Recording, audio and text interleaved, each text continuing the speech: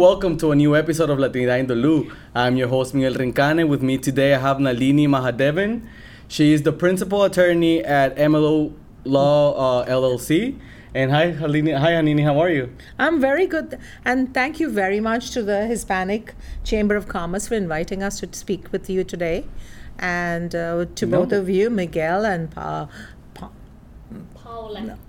Yeah, it's... sorry. I was going to call you Paula, for, no, but it's hosting us. It's a pleasure to have you here today. Thank you very much for wanting to be a part of this. Yeah. And like I said, we're going to be talking about many things today. We're going to talk about immigration, we're going to talk about visas. That's what you specialize in, immigration and stuff. So let's get started with just telling us a little bit about yourself for people who don't know who you are. Sure.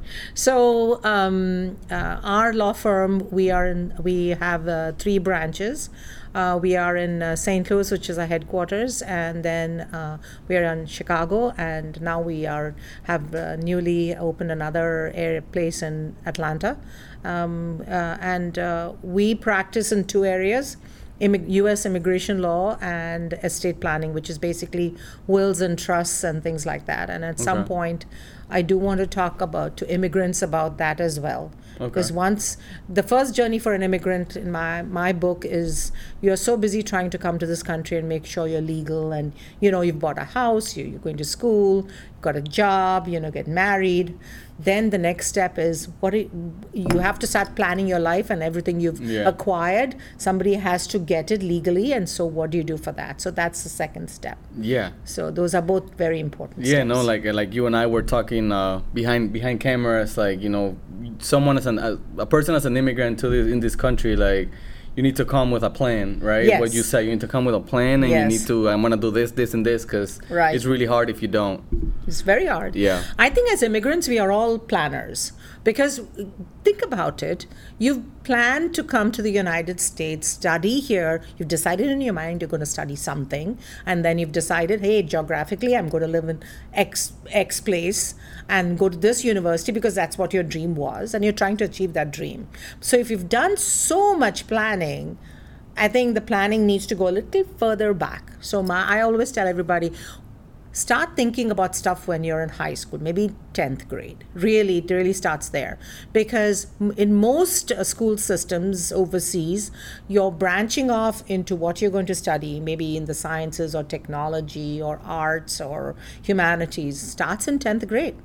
That's where you're branching off, and that's where you're going to be attending undergrad or doing 11th and 12th grade. In this country, we do APs. Overseas, we specialize, right? It's kind of the same thing. Yeah. So, that's where you need to start. So if you really want to be in the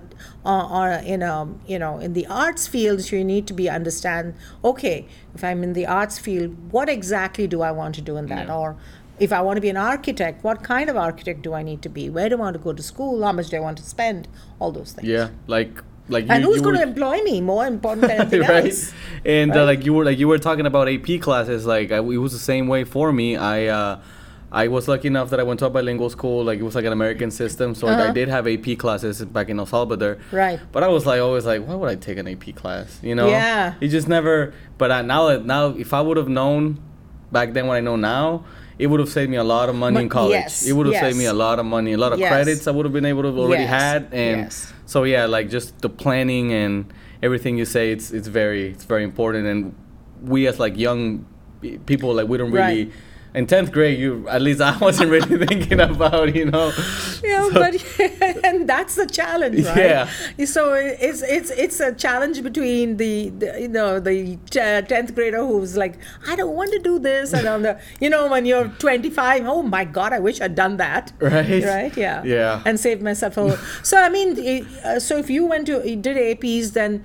If you get 405s, you can definitely get college credits in the United States, especially since it's an American school. Mm-hmm. And, and that could, instead of having to take 120 credits to graduate from school. Take less than that, take much less than that. And then you're not paying American dollars for that credit, college credit. Yep. And I think that's some of the planning that needs to be done. Yeah. Other than the next thing I want to talk, the next planning is, like you said, I know but I'm just giving a very 30,000 overview of what the goal plan should be. So if you're doing that, then let's talk about depending on where you're going, right? What you're studying. If it's one of the STEM programs, then that STEM program can give you 3 years of work experience in the United States on OPT or CPT. I mean, depending on what it is. And so if you're doing that, then you want to be to make sure that, okay, this is a STEM program. I have 3 chances at applying for an H-1B visa, because if you're 80% of employers are for-profit companies, so they're subject to the cap. So H-1B visas are either 60,000 for undergraduates, both foreign and domestic, and 20,000 more for the master's degrees. So if you're lucky enough to have the master's in the U.S., you have a slightly better chance of getting picked up in that cap. And for people who don't know, STEM is like the science, technology, engineering, and math. And that's 3 years of OPT, right? Right. That otherwise you get 1 year of OPT. If it's a non-STEM. It's a bachelor's, like a Bachelor of Arts, that's 1 year OPT. 1 year OPT. That's what I had. Yes. So it's 1 year. So so that's the other thing. That's another thing that has to go into your calculation. So let's just talk about, since we're talking about young people, let's talk about what college you should go to. So you should go to an accredited U.S. institution. That is, generally the accreditation is by the Department of Education. You can also find accredited list of accredited colleges on Customs and Border Patrol website. An ICE website. Immigration Customs Enforcement. So, if you go to those websites, you can find, or don't forget what I said, just Google it. Google has the answer to everything. If you Google, is my school accredited? It's very important to be accredited, because if your school is not accredited by the immigration system, you can't apply for the H-1B. And I've also, I had some friends that because I've seen this, where like they come here, but they don't go per se to like a university right away. They go to like a community college or something to get their like gen eds, to get their gen eds out of the way, and then they apply to like what you said, like an accredited you can do that university too. And I feel like at the end that ends up saving you money. And a gen ed is usually the same in any, whether it's Harvard or if it's a community college, like English 101 is probably going to be the same.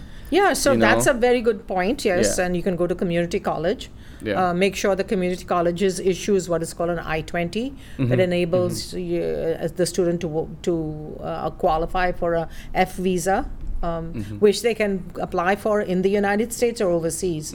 When generally now I'm telling people, if you go now, COVID being what it is, it's very hard to get interviews overseas. So planning for that also is required, especially if you're changing your status from one visa to the other in the United States. Because I remember when I applied for my student visa, I took my interview and stuff back in El Salvador, but obviously that was 7 years ago. So with COVID now, everything has changed. So keep checking often, and every consulate is different, every embassy is different. They all have different time schedules when they open up the interviews. Lately, they are actually trying to give F visas and M visas, vocational training, more spaces, slots for interviews. And so going back to the students for a little bit, because I heard you say OPT and CPT, and I know that some people don't know what that is. Can you explain that for us? So OPT is optional practical training. And like the word, it is optional. You don't have to take it. CPT is curricular practical training. You're eligible after 1 year of school. And then the school has to allow you to take it, because not all classes lend itself to that. So it's very much. So you want to talk with the school ahead of time. You don't want to take all your time in CPT, because what happens is after school, if you have only 1 year of OPT, you can't take the OPT. Okay, so like so like once you've taken the CPT, you can't take the OPT. You can't take the OPT if you've taken a whole year of CPT. You cannot take OPT. Look at that in a very. So people need to know that. People need to know that. Yeah, because people need to know that one of the best persons you can make friends with is the officer at the international office who runs the CVIS system, which is the CVIS system is a system that tracks every international student on a visa in the United States. Oh, okay. So if you're not on a green card or not on a conditional green card, anything else, if you're in this country, you have to be in some status to be able to go to school. Okay.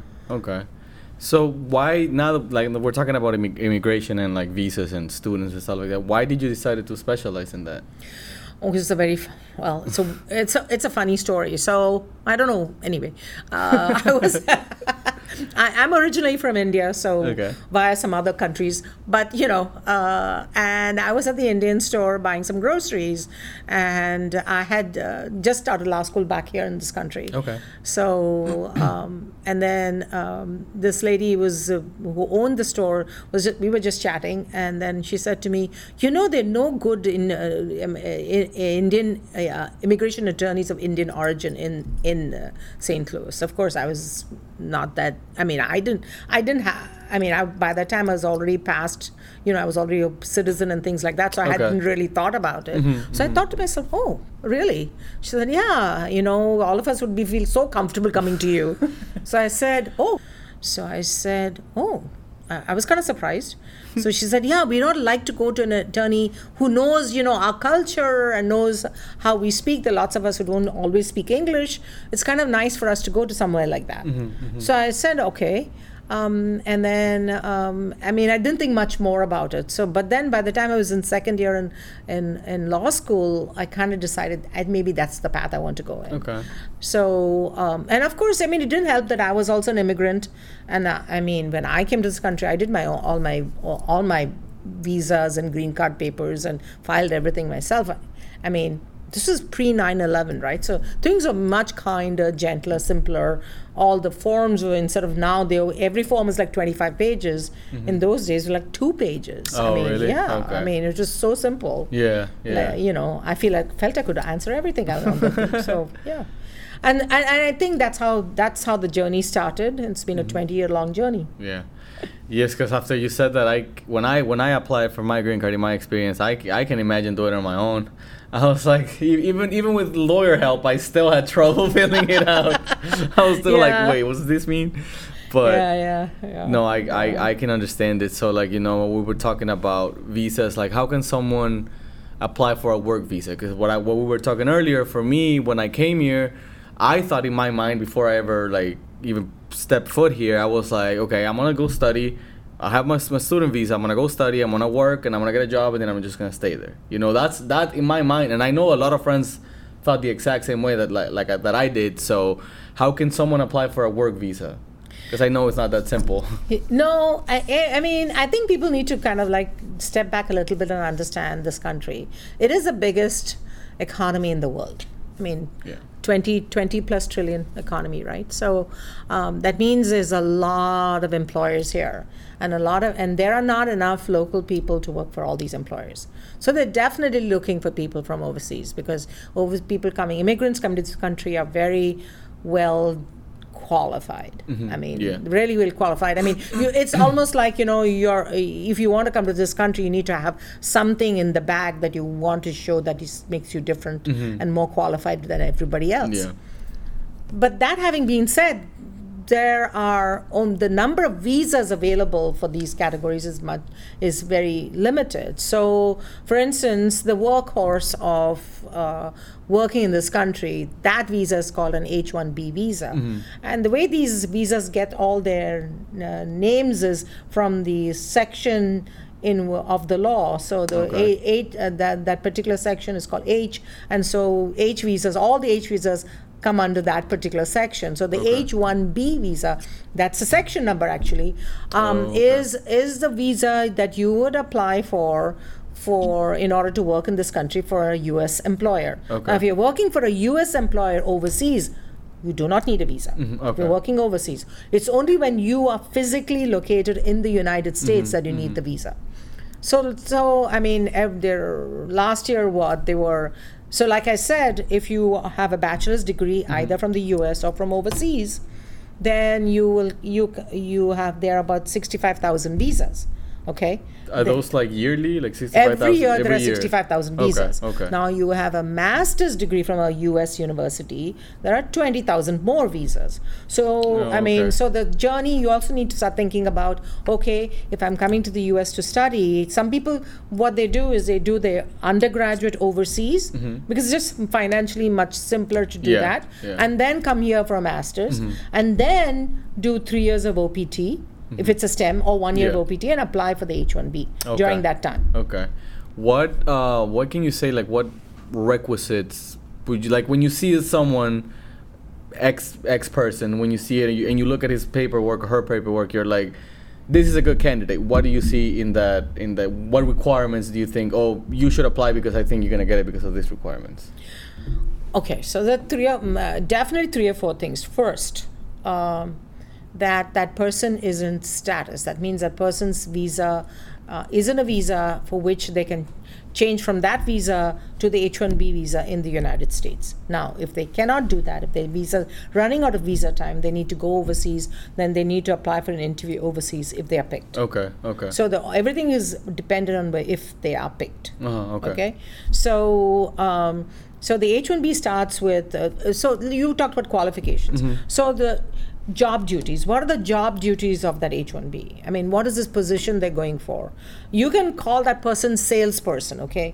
But salesperson can be very technical. For instance, it can be an engineering salesperson who is extremely specialized, maybe in storage tanks. I mean, it's so specialized, you can't learn about storage tanks or what the storage cans can do and what kind of, you can't learn all that just by experience. You have to go to school to learn. So H-1B requires that when you are applying for a job, your undergraduate should match what that job is. So for instance, a tanks person will be a mechanical engineer, say. Then they should have gone to school for mechanical engineering. So an aerospace engineer cannot be applying for that job. Oh, okay. So aerospace engineer should stick to some place maybe like airplane company like Boeing or McDonnell Douglas or one of those companies. Yeah. But they cannot be applying to Anheuser-Busch for a tech job. Although the undergraduate shows that they have done a lot of tech work, because basically most engineering now is some kind of software, hardware, that kind of combination, right? Okay. They can't do that. Immigration doesn't allow that. So when you say they can't do that, is like they legally can't do that? Oh no, they can legally do it if they had legal status in this country. They can apply for any job. Okay. But if you are applying for an H-1B visa, then these are the restrictions. Okay. So there's some of the things. So therefore, you should be educationally qualified, documentarily qualified. That means you have to have a visa that allows you to change your status from that visa, say from an F visa, student visa, to an H-1B visa. Okay. But even before that, now there's a new system by which you apply for registration. So you have to register before. Usually it's in the first 2 weeks of March. Okay. So usually between like the 10th and the 26th or something like that. And then you apply, saying apply there. You have to be sponsored by an employer. You can't go just you can't just by yourself. So what happens is when you register, when your company your potential employer registers you, then if you get picked up in that cap, then you can apply for the full application. Okay. So you said picked, right? Like, and I've heard about like a raffle. It's a lottery. Is that what it is? How does that work? It's a lottery. Is it just literally just? No. So as all the registrations come in, they put it in. They basically, it's all electronic now. So they will pick. They'll pick 60,000 or 65,000. They pick actually more visas, more persons than there are visas, because some people either don't apply or then they get they get denied, or for some reason they don't get the H-1B. So they always have more people. So nowadays, I think last year and year before last, they picked again in July and in October again. So they saw, but I think they issued 10,000 more or something like that. Okay. But it's still, the cap is still 65,000. Yeah.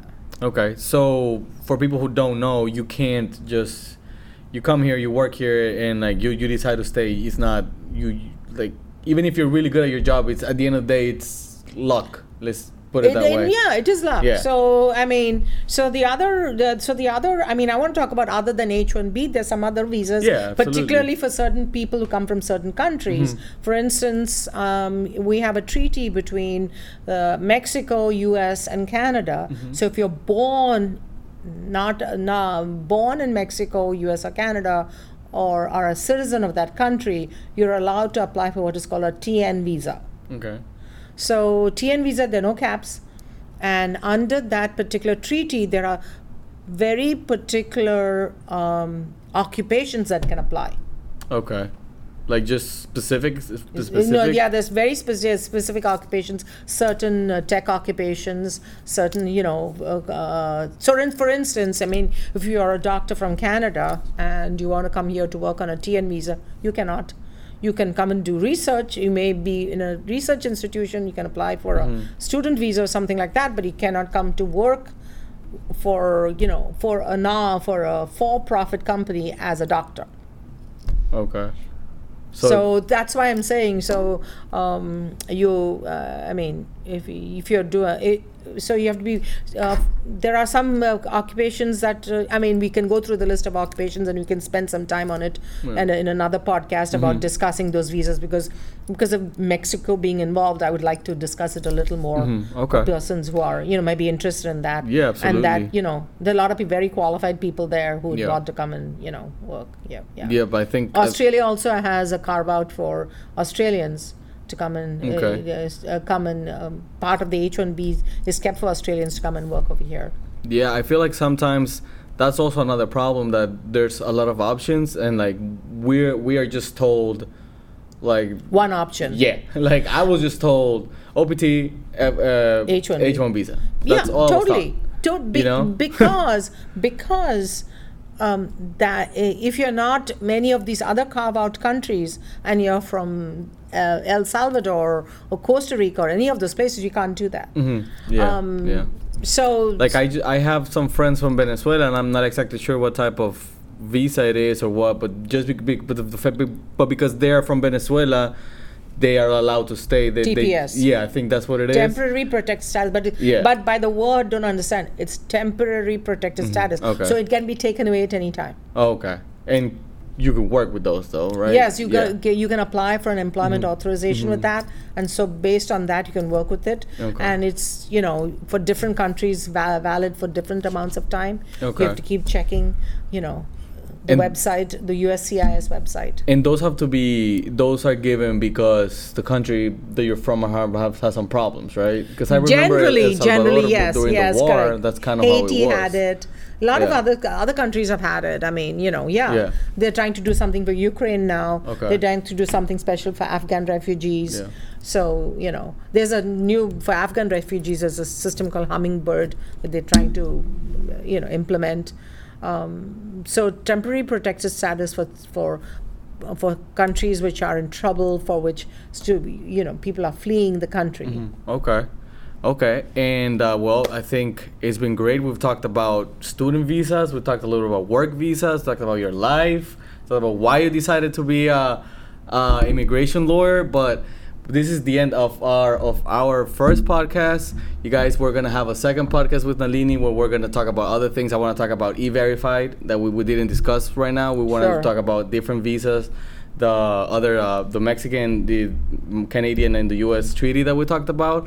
So don't miss our next episode of Latinidad in the Lou, where we'll still be talking with Nalini, and I am Miguel Rincan, and we'll see you guys in the next one.